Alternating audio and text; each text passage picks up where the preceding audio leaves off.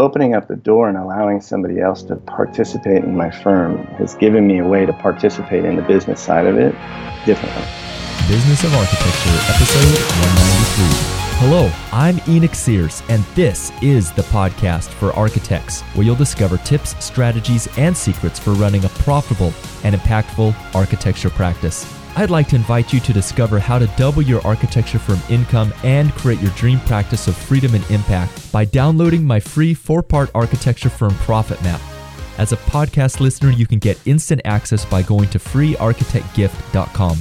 Today's podcast is sponsored by AIA Advantage partner BQE Software, the makers of ArchiOffice. ArchiOffice is the only office and project management software designed specifically for architects. It helps you manage people and projects while you focus on designing great architecture. So whether you're working remotely or on-site, ArchiOffice allows you to monitor the status of your projects and tasks and send out invoices in an accurate and timely manner.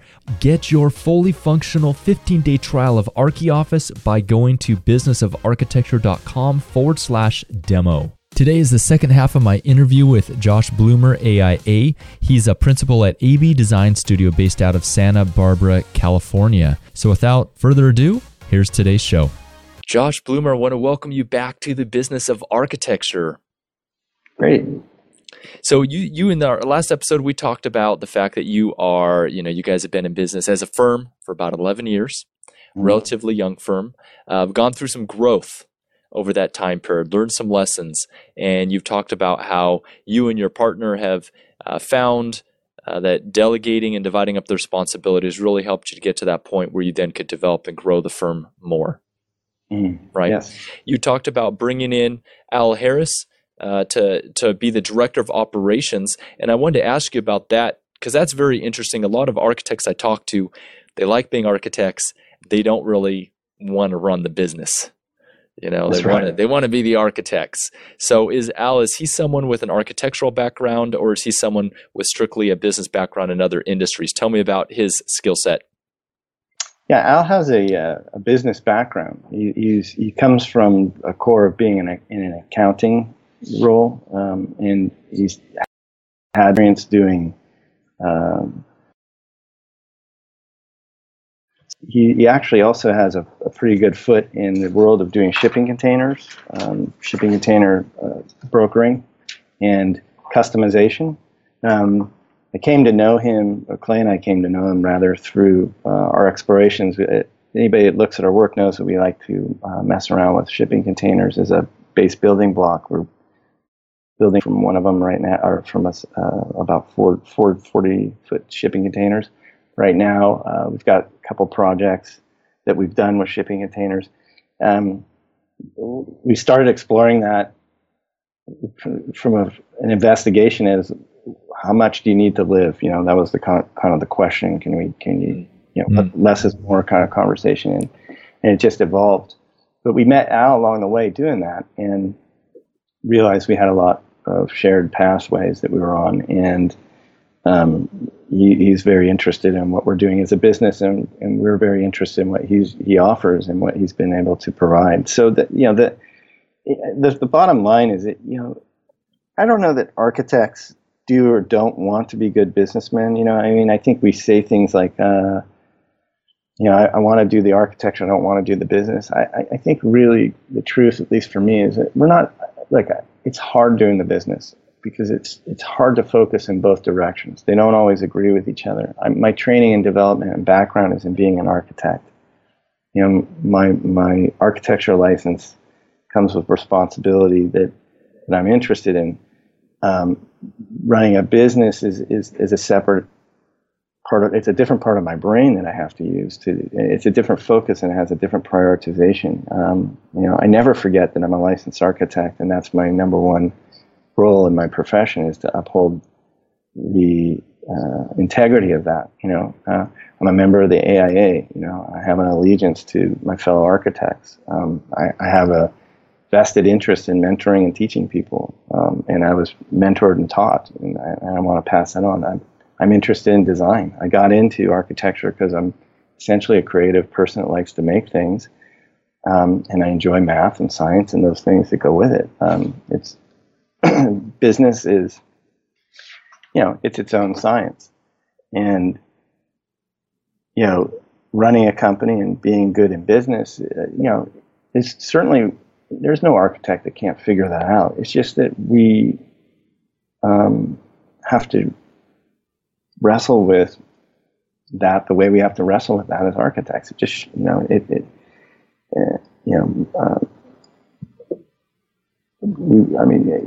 know. It's hard to talk about because there's so many words that get put to that every year, and I don't know if any of them are really accurate. I think there's like a wrestling match always being discussed about what it is to do business and be an architect. All I know is that for me, opening up the door and allowing somebody else to participate in my firm has given me a way to participate in the business side of it differently. And Al's kind of given me confidence. So, look, we spent a lot of time together helping each other at the table.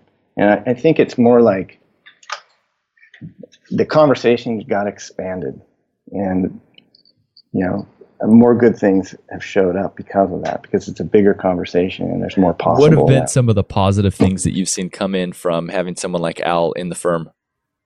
Well, I think fundamentally when Al came into the firm, he really started to poke around about how do you guys get things done? What's the process? And so we've had to take things that we do well and define them. What he's been trying to do on an operational level is make these things tangible so that fundamentally I don't have to be there to explain why we're doing something or how we're doing something in the process. So tell me what that process looks like. What was the result of that conversation? What are some of the things you guys are doing well? Well, look, I'll give you a process. This would probably be familiar to anybody that's had a firm. There's this process of going out and finding work, and you're in a solicitation mode and you're meeting clients, new clients, or reconnecting with existing clients on new projects and new opportunities. A lot gets invested in that process. A lot of information gets built up.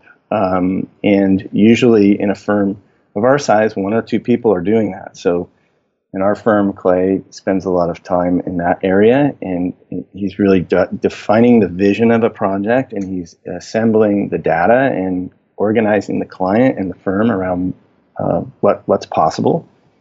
And then there's a point where the contract is signed and the proposal phase is over, and the project needs to find its way into the studio. And inevitably another person, a project manager and a team, have to pick it up from there and move it to the next step, which is a big shift in energy. It's a big changing of the gear that's in place there, and there's a big transfer of information. And it causes a lot of breakdowns. Like, you could spend months really cultivating a positive relationship with the client and have expectations built into that.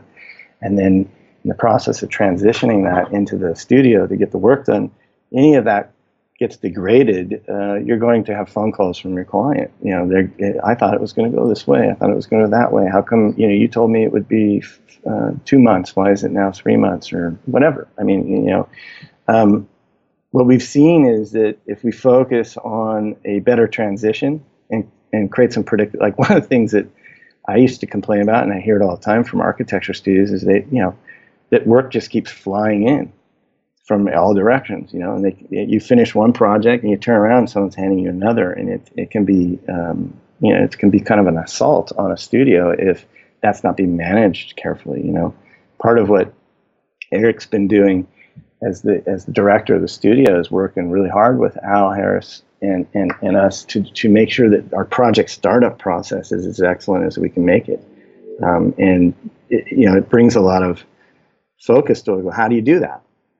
Everybody's got a method or an idea of it, but like, how do you agree to a process that everybody can play with and succeed with? And the first part of doing that is defining it. And that's where you literally find yourself in a room talking to your operation person. They're saying, well, okay, what's step one? And then what's step two? And if step two is not step two, then what is it? And if X happens, go this way, and if Y happens, go that way, and then follow those processes. And it can be kind of tough because you think you know something, and then you sit down and you try and really explain it. Like you think you're being clear with your staff, or you think you're being clear with your clients, and you start to see where, maybe there's some things we could fix here. Maybe there's some things I think I know that I don't know. Maybe there's some magic here that's not so magical after all. And it's a fundamentally just an examination. It's a lot of looking into the mirror and trying to understand what it is you've been talking about and put it into something tangible that other people can work with. But I think it's necessary. And, we've seen it actually make a difference in our work. And I think it's starting to creep into other areas. I'm like I said, personally, one of the things I'm interested in is design workflow. So I'm looking at it there too. Like it's actually giving me new tools and new ways to address, like, okay, what is a design workflow? Like, can you chart it? Can you make it something repeatable? I'm not looking to homogenize our work or make it predictable necessarily, but I am trying to put handholds out there for people so they can really go into it aggressively and focus more on the big idea and the discourse of it, as opposed to muddling with, trying to find the basic pathway. That there's a basic guideline there I've been, and that's had me this year spend a lot of time in a kind of a policies and procedures pursuit, where I'm looking at like a phase checklist, like defining, what are the normal checklists that you need to follow a phase and make sure you do everything that you should do in schematic design and DD and those transitions. And I'm looking at what do we do that's unique to us that needs to be there for people to understand the AB way, we call, or AB Design Studios kind of brand or methodology. And, we're also looking at drawing content checklists and looking a lot at the contracts. We've been using the AIA's contracts almost exclusively and really revisiting those and really defining what does this obligate us to? What are we doing and not doing? All of it. It's kind of a background integrity to the kind of the hustle bustle and craziness of an architecture studio. How do you guys keep track of the checklist just technically? What format are they in? How do you keep them accessible and make sure they're used? That's a good question, because in the past, and we've had a lot of discussion on this, and I think we've kind of come to a realization of how we want to do it. I think in the past, and what I experienced coming into it, an architecture office was, when I was younger, there was a binder on the shelf that was kind of dusty and didn't look like anybody had looked at it in a long time. It was there and you could reference it, but it kind of seemed to always be out of date. And I think that's a problem for a lot of offices. And so you have these efforts to increase the kind of policies and procedures and drawing standards in a firm, and then they kind of wane, and then the focus comes off. And what we've been looking at is how to create that in a more dynamic environment. And what we're seeing is that conversations for standards and integrity, if you can maintain them as a conversation and not have them be reference material, they have more impact. So how do you create a conversation today? Well, you probably used your computer, and it probably has something to do with texting and chatting and creating an interface where the dialogue can occur and it can be visited easily and added to and commented on. So we're creating an inner office type of web platform that basically is a knowledge center, and we're using it as a kind of a hub for the discussion. And it will have referential documentation into it, but we're trying to create it, I think, more as a conversation that we can keep updating currently without it being such a momentous task of creating a reference library, so to speak. And are these papers? Are they Word documents that are kept on a server somewhere? Just in terms of the technology, what are you guys using? Yeah, I mean, fundamentally, it's a searchable database, like a knowledge center. So it could be, I think, printed off into PDF format and reference to external references outside of our network, or into the internet and so forth. And there's a couple of software platforms available out there that tie together functions of email and texting, and it's a big issue in our business because we used to have a tremendous amount of control about how information was passed, and we're now in an era where there's just a dizzying amount of platforms to communicate with. But at the same time, the architect's got to manage all that. So part of what we're looking at is how to complement that process and need from a project management standpoint, the way information gets transferred, but also looking at how do we incorporate that into a knowledge-based environment where, certainly, look, there's nothing wrong with sitting down with a senior architect and having a lesson on how to do a cartoon set or what schematic design and DD are and how they differ. But there's also putting tools right in front of people that they can actually engage it directly from their desk and have a good reference. We just feel like the reference library on the shelf is really, with the generation of kids that we've got coming into our office, it's not adequate to what their expectations are. They need to be able to search it on the web. They need to see it, in the software they're using. And look, to be clear, like we're kind of we're still in the formulation of this. We've got some of this. We've compiled a lot of the information, and it's all Word documents and PDFs and white papers that we've written and this and that. The next step is going to be creating a adequate interface that kind of hits this where I'm talking about it. And I couldn't really, it would be disingenuous to say we got it figured out. We don't. This is another exploration. Well, you have some things figured out. I mean, what do you have figured out, Josh? Well, we've got, at least for that, we've got, I think we've got the right people to do it. I feel like, again, going back to having Al here, we've got somebody that understands how to organize that, and fundamentally, nobody's really counting on Clay and I to do it, which is good, because I think firm owners tend to take on too much, and things get stuck with us too much. It doesn't get done. So I think we've got, between Eric and some other folks in our firm and Al, we've provided a proper vision and given a lot of thought to a direction, and we've got the right people to execute it, and they seem excited and motivated to do it. So, we're off. Yeah. Something that I'm hearing repeatedly throughout our conversation here, Josh, is the mention of people. And I'd like to ask you, what is your hiring process? How do you guys build a team? What have you learned about hiring and attracting and keeping the right people? Yeah, it's interesting. It's funny. Again, another area that we could have focused on to talk about this operational aspect of our firm that we're enhancing. We've definitely looked at how do you recruit, how do you hire, how do you onboard people.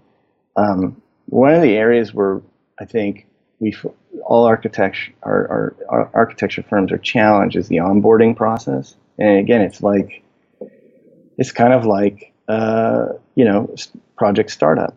There's initial expectations, and there's an onboarding process, and learning how to gauge what the realistic equity, like how long does it take somebody to acquire a studio. A first, second year person coming out of college, they have a different potentiality. Their opportunity is different than like a person with 10, 15 years experience coming in the door. Those transitions go differently. I notice that it takes, my current reference to this is it takes about 3 to 6 months for an architect who's got experience to get him or herself firmly planted into a firm and really understand it and kind of learn how to intermesh themselves with it well. Sometimes longer. And it depends on how the style of the firm is. We have a fairly soupy process in our studio. We don't, kind of silo people up on stuff. We've got a pretty open dialogue and an open floor plan, and we're pretty dynamic. So, we try to keep our project managers focused on their projects, but the rest of the staff really has the opportunity to move around a bit to different projects. So that has an impact on how that onboarding process goes, because it can be a lot to, like when you're new in our firm, there's a lot to deal with early on. I think in terms of a hiring process, what we're looking for, again, another area where technology's kind of outpaced the profession. LinkedIn. There's all web-based platforms, all these different ways that people can get their resume into our inbox. I think, and I don't think this is new, but it's still the problem. Emails come into us. That seems to be the main way that people introduce themselves to us nowadays. I think if you're looking for a job in an architecture firm, go ahead and do that. But if you really if you want to get, and this hasn't changed in 20 years since I heard this when I was younger. Pick a couple firms that you want to work for, research them, go find out about them before you and then put a concerted effort in getting in the door and get the interview. And how do you do that? Well, be persistent and do what it takes to get the interview. But I think if all you do is just send an email with your resume in it, you've really shorthanded yourself. I think it's worth packaging up something and putting it in an envelope and sending it to people. I think walking in the door and handing somebody a folder and saying, I'd like an interview, I want to work here. I mean, I pretty much have a policy that if somebody walks in here and shakes our hand and says, I'd like to interview for a job, I'm interested. Because it's become so rare. and I can actually see that, as a proactive step.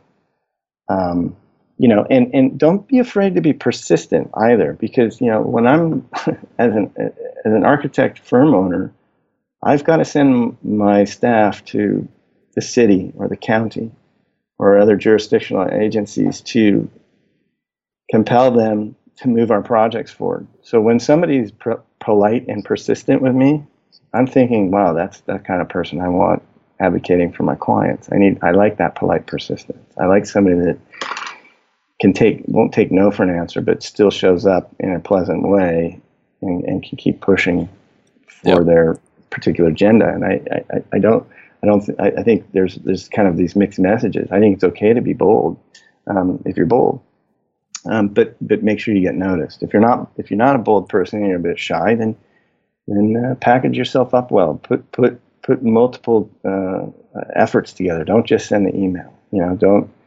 Don't forget that you can walk in the door somewhere. Don't forget that you can make a phone call. Don't forget that you can send a package. Those things work, and they get people's attention, and it puts your resume on the top of the stack. I think, after that, you asked about retention, and it's tough. When you're growing a firm and growing yourself as a business person, as an architect, it doesn't always create the the most conducive environment for everything to work out the way everybody wants it to. So, we've paid our dues. I can't say that we've always been everybody's favorite boss for the last 11 years.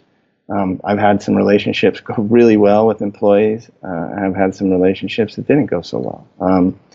When you're a firm owner, it's one of the things that you have to confront. There's things about us that work, and there's things about us that definitely don't work. And if you want to find out all the things about you that don't work, go start yourself an architecture firm and hire 20 people, and they'll come to work and they'll show you how much you don't work. And I think you have to deal with that. And everybody has their own way of dealing with it. I've for one, I've had to break myself up and rebuild myself many times, and I still think I've got a lot to do in that area. It's hard because a lot of it's pointed at the firm owners. We try new things. We do every year to I think create a stable environment where there's some predictability to the space, but at the same time, we're always doing things that upend that. So, our architecture kind of tends to push aggressively at some boundaries. So, we haven't created a stable environment either. It's exciting, and we're forward thinking, and we're doing a lot, and just, there's messes that get made, and you clean them up and you keep moving. In regards to finding the right people, it sounds like you guys are getting inbound inquiries. Is that where your people are coming from? Yeah, I mean, typically people look at I think, people look at the work that we do and they say, oh, I like the work you do. I want to be a part of that. I mean, frankly, there's not, our home base is in Santa Barbara. We obviously have an office in LA, and Clay and I have done a lot of work up in the Bay Area, and we may be opening up an office there at some point soon. There's no architecture school here in Santa Barbara. And we've got Cal Poly to the north, and we're not ringed by architecture schools. So, there's not what I would say a thriving population of people coming out of Santa Barbara as new architects. There's a lot of people coming to Santa Barbara as architects. So, it's an interesting mix. We get people coming from elsewhere. So I don't know. I think sometimes there's people who actually like the idea of living in Southern California. Oh, well, especially Santa Barbara. Yeah, sure. So what have you guys done? Have you done anything intentional, Josh, to attract the kind of people who you want to have working at the firm? I think, one of the things that we've done intentionally is relied on existing employees and asked them to fan out into their own networks. Some of our best hires and our best people have been a byproduct of those type of relationships. I mean, Clay and I certainly became friends working in a firm. And when we worked in another firm together before starting our firm, we influenced the hiring process by doing that, and we got a lot out of it. At one point, I remember working in a studio like in the mid '90s. I had Clay in there with me and a friend of mine that I graduated architecture school from Colorado with. It was, actually somebody who was near and dear to me, a best friend, really. And we had, Clay had brought in a draftsman that he worked in a previous firm that became quick friends. And we had, and there was a couple other folks that came through there. And it was this pleasurable place to go to work. We were friends and we had this camaraderie, and it kind of created with the folks that, like, there's other people in that studio that didn't have a background of friendship before they worked together, but because of that kind of friendship happening in the office, everybody ended up kind of operating inside of a more intimate, friendly manner. Like it was kind of a group of people that tended to work together, and then we all seemed to end up sitting at a bar at the end of the week together, or doing stuff together on the weekends, and it was quite familial, and we really got a lot of work done in that period, and significant work with them, and I think that influenced me, and so I think we've kind of sought to create that a bit here. Like Clay, Clay's and my first employee was Clay's wife, who was she was trained as an interior designer, but also as an architect. I commonly joke about her being, as an interior designer, the best architect I've ever worked with, which she always laughs about, because she went to school to be an interior designer, but she was one hell of an architect. That familial, that family type spirit in the background has always been there. My wife worked in our firm in an administrative role at one point. We bring in internships from folks that are near and dear to us, or we bring them from God knows where, and they become part of the family. There's always been an effort to do that, and it's just a practice. It's easy to do, and it's just simply just letting your employees know, hey, do you have a college roommate that you remember fondly? Where is that person working now, and are they happy there? Call them. Like, ask them if they want to come hang out with you and do architecture. I mean, for a young person, they usually look at you like, really, I can do that? It's like, yeah, and it creates a happiness inside of the work that if you can find it, it's a good method. I mean, other than that, the usual, we're starting to explore it, I think, more deeply. I've actually been interested in what's going on in LinkedIn, because in the kind of the social media side of how that world works, and recruiting. I've never really, I don't want to disparage anybody, necessarily. I haven't been able to figure out how to work with recruiters in our field, but I know that it gets done. I think, important thing to do is if you're doing good work, put it on the internet and present it well. I think that people search you out and they find you. I think if you give people a sense of what you're up to on a web page, that tends to do that work for you. Yeah, that's what you guys are finding now, huh? It may be the best reason to do a website, really, if you're really looking for recruitment, because it's an open window to see, and you get to decide what they see. So it's ahead of time. I think it's worth thinking about if that's a problem you're trying to solve. What's your number one business challenge that your company's struggling with right now, Josh? Well, I think anybody practicing architecture or working in the real estate or construction world in our region, especially Southern California and the Western United States, I'm sure it's impacting everyone. But the cost of construction, the cost of doing business, is challenging. I think I was sharing with somebody recently. It's an interesting thing. If you're an architect, most architects are sole practitioners, as we know. And some people work in firms, and there's a lot of smaller firms out there. So, I'm not clear exactly what your viewership is, but I assume there's a lot of people who tune in who may have a small firm or medium-sized firm, or being a sole practitioner. If you're building a home for somebody that's a $6, $7, $8 million home, that's a big, significant expense. That's a lot to be responsible for. And if something were to not go correctly, that's a lot to be responsible for. So I think that's challenging. I think that, it's one thing to be a large firm and go build a museum. You would expect, you go into that knowing that there's, financial considerations and insurances needed in it. There's a kind of a quantified analysis you can do to that, and you expect a certain amount of responsibility. But I think more and more we're seeing people this normal, in the normal realm of custom residential work, where you're talking about large expenditures. The architects really have to be a part of controlling that expense. If a project goes 2-3 times over budget, I guarantee the architect's answerable to that. And it's hard to predict how to. It's difficult to predict and project cost out there and the cost of work. I think one of the things that I've had to learn and relearn, and I'm encouraging other architects to pay attention to, is pay attention to your client's budget and give yourself some tools. If you can't do it internally, find it externally, but go find out what your designs translate to cost when it comes to construction and constructability. We're always dealing with time.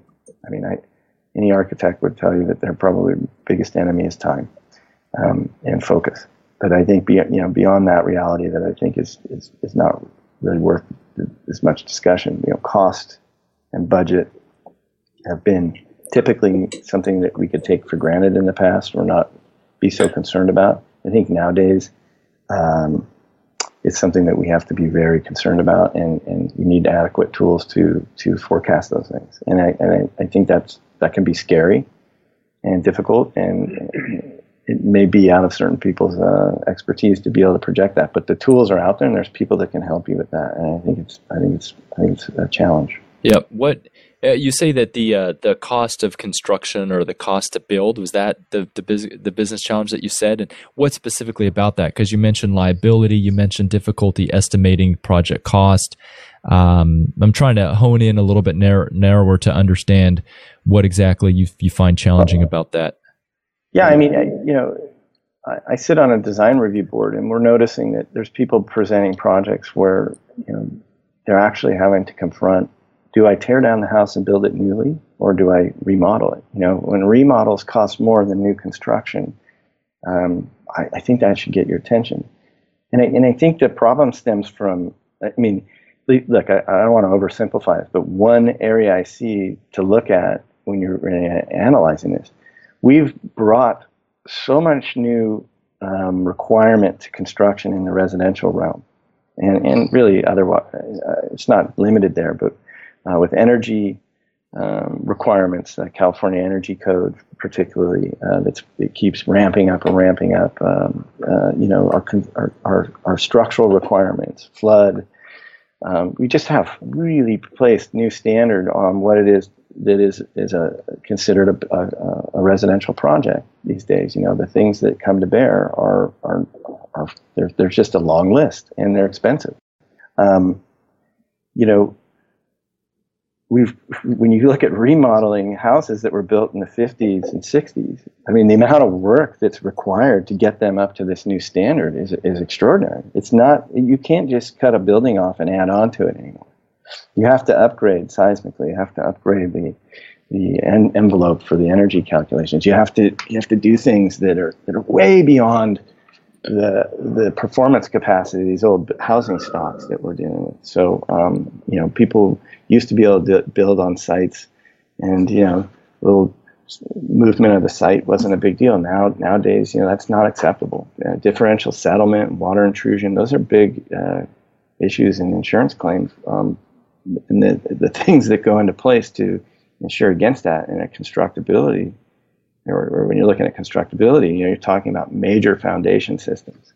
So would it be fair to say, Josh, that the challenge you're identifying is the complexity of building in today's environment? Yeah, I mean, it's just a higher threshold for a certain level of quality or performance, and I suppose that leads to a certain level of complexity. Yeah, because the documentation process is more intense. I mean, what architects are being asked to do from a documentation standpoint, and what they're being held responsible. I mean, if you follow what's going on in the courts in terms of what architects are being held liable for, every year we find that we're responsible for something we never knew we were before, and so so I suppose that contributes to a certain level of documentation that, well, I better cover myself carefully here. But I also think that just the regulatory environment, and it's not just. I mean, it's easy just to bash on the regulatory environment that we're in. We all know we're in. I think that people's standards are higher. I think the average consumer person coming in to build a home has a longer list of wants and needs than ever before. And the technology input part of that, the comfort level, all of it, it conspires to, we're seeing. I mean, if you track it, like for me in the last 20 years, you look at the home prices. We used to look at it in terms of the square footage cost, and whatever people thought was normal and standard 20 years ago, it's been completely advanced. I mean, we're looking at per square foot costs that nobody's ever seen, and they're getting the prices are going higher faster than they were before, and I think that's because labor is expensive, and a lot of these buildings take a lot of labor, and the materials aren't getting any cheaper either. There's not as many buildable sites anymore in Southern California either. So people are taking to the hillsides and doing construction on more complex sites. And then again, going back to remodeling or rehabbing, one of the things we really like to work on are remodel rehabs, or what we call adaptive reuse projects. And some of those work out great. You really can beat the curve and get in there and take an old building and give it new purpose and avoid environmental damage and avoid extra costs and avoid long time delays for doing a new project. But sometimes it doesn't pan out. Sometimes the new construction with a little bit more control is going to get you to point B faster and more efficiently. Or it might get you there with a little bit more certainty. I mean, knowing how much something's going to cost seems to be at a premium right now. So going into a project where you're doing basic explorative surgery on a building can be a little bit hair-raising, because you don't know where the beginning and the end of the costs are until you actually get in there. And you're almost always disappointed if you're trying to keep the costs under control, because every time you turn around, you're having to upgrade something that you didn't know you needed to until you get in there. But I think that's.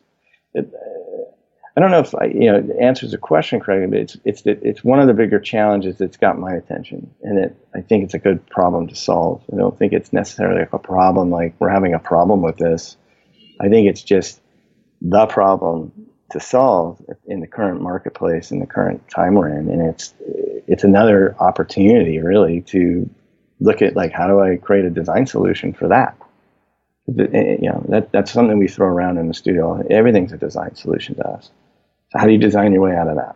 What's the problem solving solution that you can come up with? That's right. And how do you design your way out of that? We have 2 minutes left.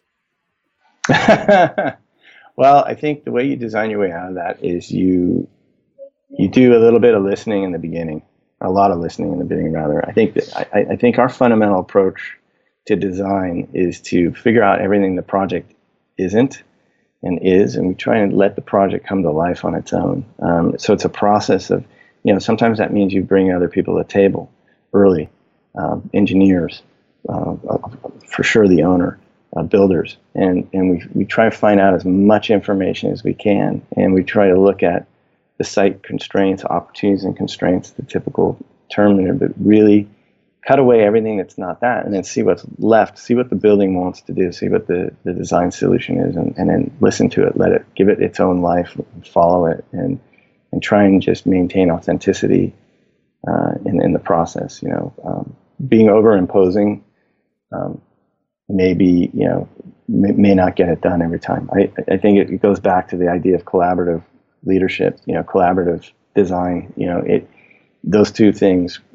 Looking for letting the project have a seat at the table in the collaboration itself is kind of, I guess, one way you can look at that. That it's not an ego-driven process. That it's a looking for truth process, and you can include a lot of different people in that. All right. I think you'll find a deeper truth if you do. Well, Josh Blumer, thank you for sharing with us your experience at AB Design Studio in Santa Barbara. Appreciate talking to you about your career and your thoughts about architecture and the business of architecture. We wish you much future and continued success. Yeah, thank you. It's been my pleasure speaking with you, and I appreciate your interest in us. Thank you. All right. Thanks, Josh. Bye-bye. Bye. And that is a wrap. Thank you for listening today. If you're looking for more time, freedom, impact, and income as an architect, get instant access to my free 4-part architect profit map by visiting freearchitectgift.com. Today's podcast is sponsored by AIA Advantage partner BQE Software, the makers of ArchiOffice. ArchiOffice is the only office and project management software designed specifically for architects. It helps you manage people and projects while you focus on designing great architecture. So whether you're working remotely or on-site, ArchiOffice allows you to monitor the status of your projects and tasks and send out invoices in an accurate and timely manner. Get your fully functional 15-day trial of ArchiOffice by going to businessofarchitecture.com/demo.